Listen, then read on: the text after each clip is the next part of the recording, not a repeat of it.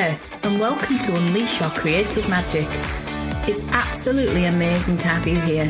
I'm your host, Helen Pfeiffer, a published writer of 17 crime novels, both traditionally and indie published, and I'm here to talk to you about the magic of writing, unleashing your creativity, and how to set yourself free from being stuck inside the writer's closet. I'd like to share my journey with you from that initial idea for a book to where I am now, and all the very messy stuff in between.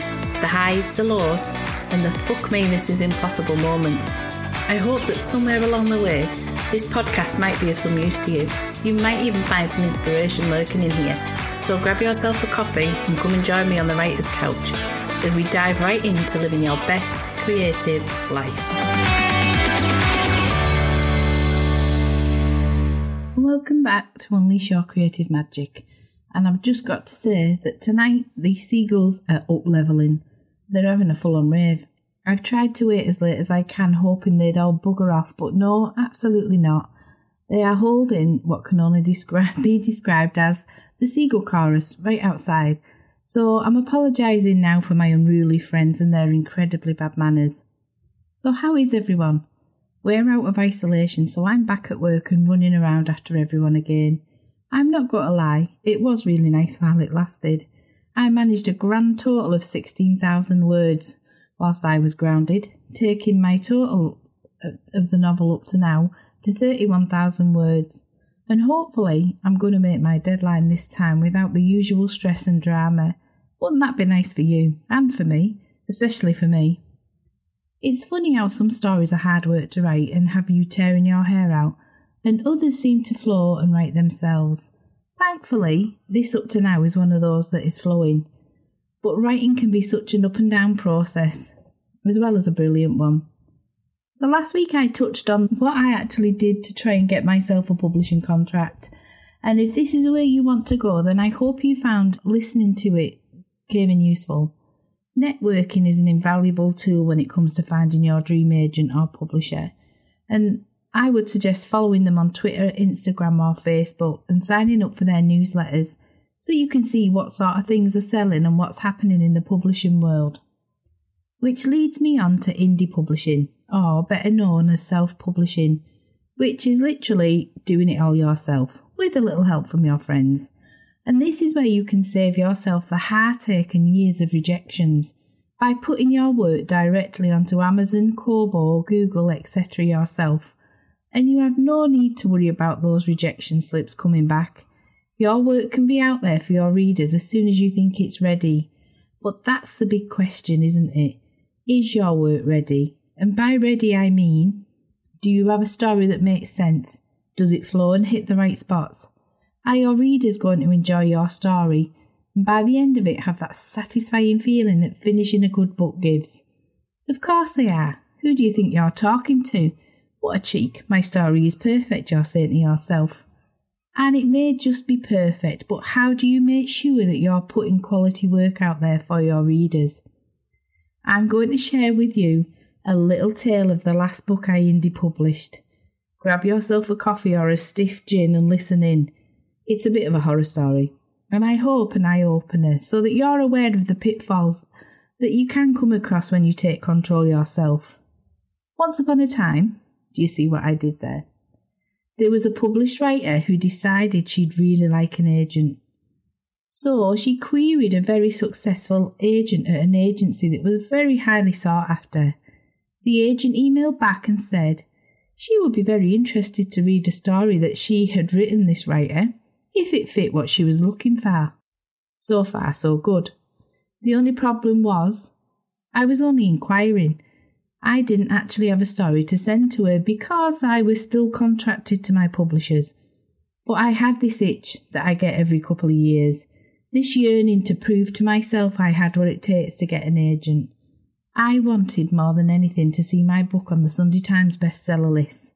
It's my ultimate goal, and I knew to achieve this I was going to need an agent and a traditional book deal that would see my paperbacks in bookshops.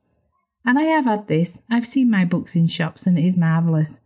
But I wanted more. Don't we always? In essence, she asked how long it would take me to write a gothic-style thriller that was a bit haunted house but not actually a haunted house. And I think I foolishly replied, I can't get my words out, sorry, a couple of months. She said, Fab, crack on with it and send me the story when it's done.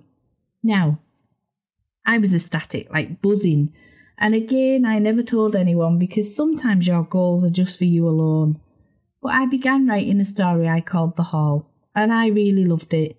Set in a crumbling Victorian mansion, I do like old mansions, by Lake Thirlmere, and it was loosely inspired by the story of a once grand mansion that had been submerged underwater called Armboth Hall by Lake Thirlmere.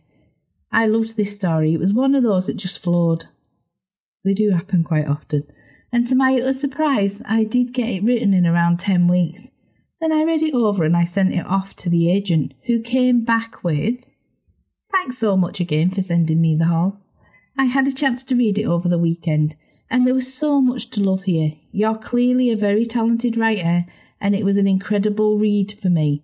But I wasn't sure that it had that standout hook or element that I would be able to champion with a publisher, and it fell a little in between genres. As I'm sure you know, the thriller market is so tough. And for me, I wanted more of an elevated gothic feel to the house, which didn't quite come through." Now, I read this reply and was absolutely thrown. She had asked for a gothic ghost story that wasn't a ghost story, and I was convinced that I'd managed to pull this off. And let me tell you, it's not easy writing a ghost story that isn't a ghost story. And I'm not saying that my story was amazing, or that she should have snapped my hand off. But what I'm saying is that I honestly don't think she was quite sure of what she wanted either. I thanked her and spent a couple of hours pondering over this. She had said that it fell between genres. Again, this is something that happened with the first book. But she had stated before I wrote it, she didn't want a full-on ghost story. Are you confused yet? Because I certainly was. This was my last effort to secure an agent because I'd spent a lot of time working on this book as well as writing the one to fulfil my contract, and I was all written out. Thankfully, I had my wonderful writing gang to cheer me up and lift me out of the funk it sent me in. It seemed that the dream of a Sunday Times bestseller list was so far away, I was going to need the Hubble telescope to even see a flicker of it. So I decided I'd self-publish it. It seemed such a shame to let it sit in a drawer and fester. So this is what I did.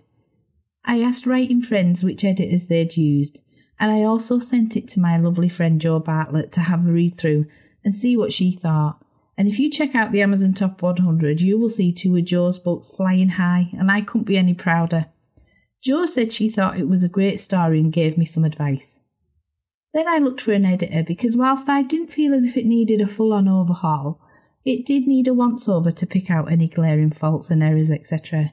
So off it went to an editor and came back with not too much that needed sorting out. Fab, I thought, this is really easy. I had a cover designed by the fabulous Gina at Rose Wolf Design, and if you ever need a cover, then I highly recommend Gina. She's super fast, super talented, and just lovely to work with. And her covers are out of this world.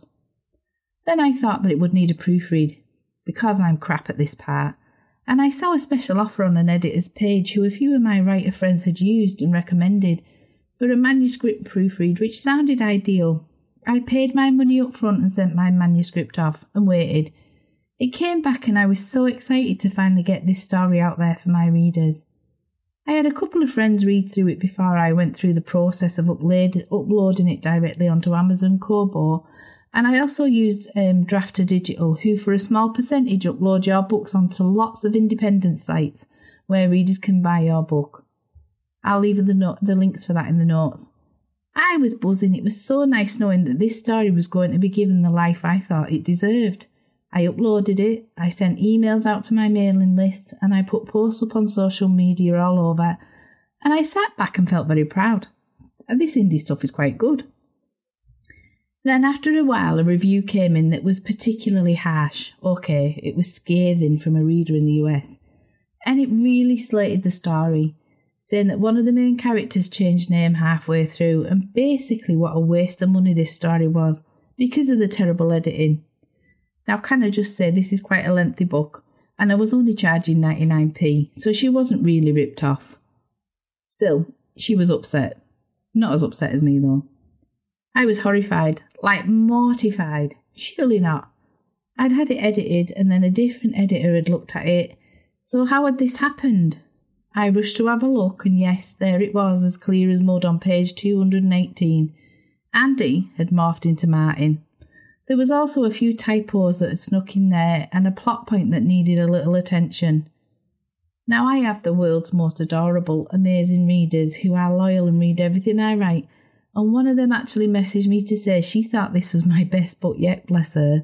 Thank God for the kind people of the world who can forgive the little typos and huge cock-ups.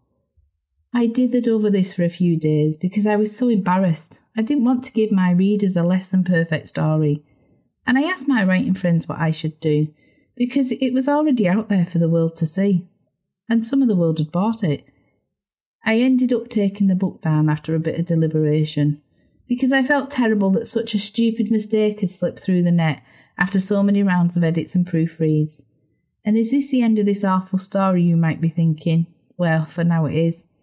My lovely friend, the best-selling writer Jessica Redland, took a look at it for me and went through it, pointing out any glaring errors, which have now been corrected. And I could put it back up, because Andy is no longer Martin, but I've decided to hang on and see if my publishers would like a stab at it, so it's currently with Emily.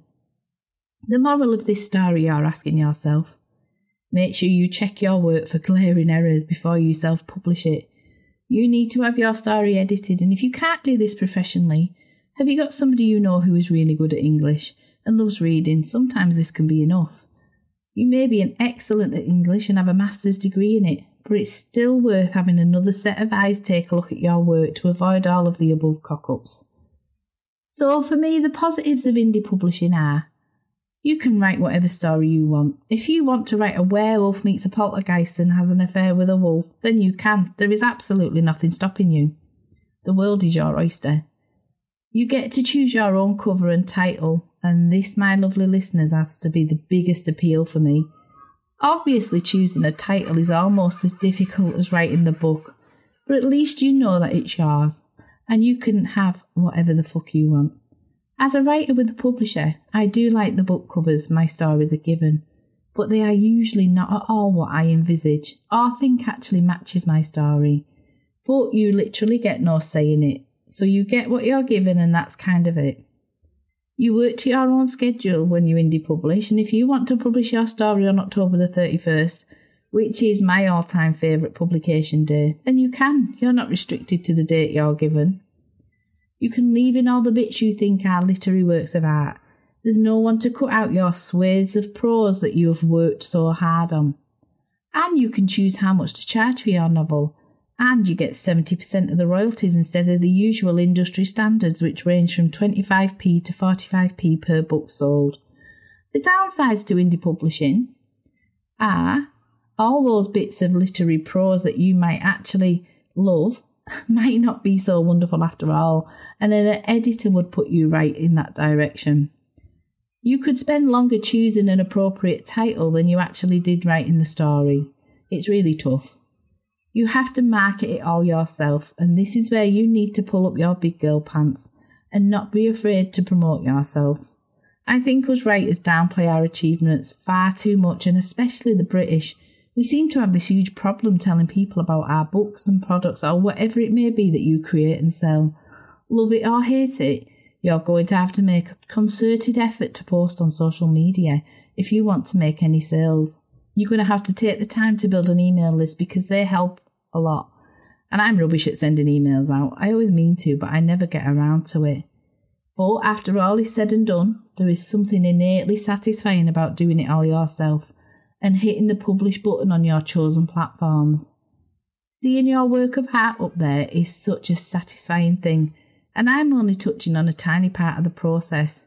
There are amazing indie writers out there living the writing dream with their indie titles. Another one of my gorgeous writing friends, Sharon Booth, indie publishes all her books, and they are so well received and so much loved. She's absolutely fabulous. LJ Ross, Rachel Abbott and Adam Croft are hugely successful with sales that we can only dream about, which is proof enough that if they can do it, you can do it too. And Adam Croft runs the Indie Author Mindset over on Facebook, where there is a wealth of information and advice for anyone pursuing this route. The Alliance of Independent Authors is a fabulous organisation that you can join, and I'll post the links for all of these in the show notes. Something to think about for this week. So whatever you're doing, keep safe, take care, and get writing. If you'd like to check out my credentials to see if I know what I'm talking about, then head over to my Amazon page. And if you'd like to join a community of like-minded creatives, then head over to the Unleash Your Creative Magic Facebook group. I'll paste the links in the show notes. Thank you so much for listening. I honestly can't wait to speak to you in the next episode, where I'll dive into the process of how I wrote my first book. Until next time, take care.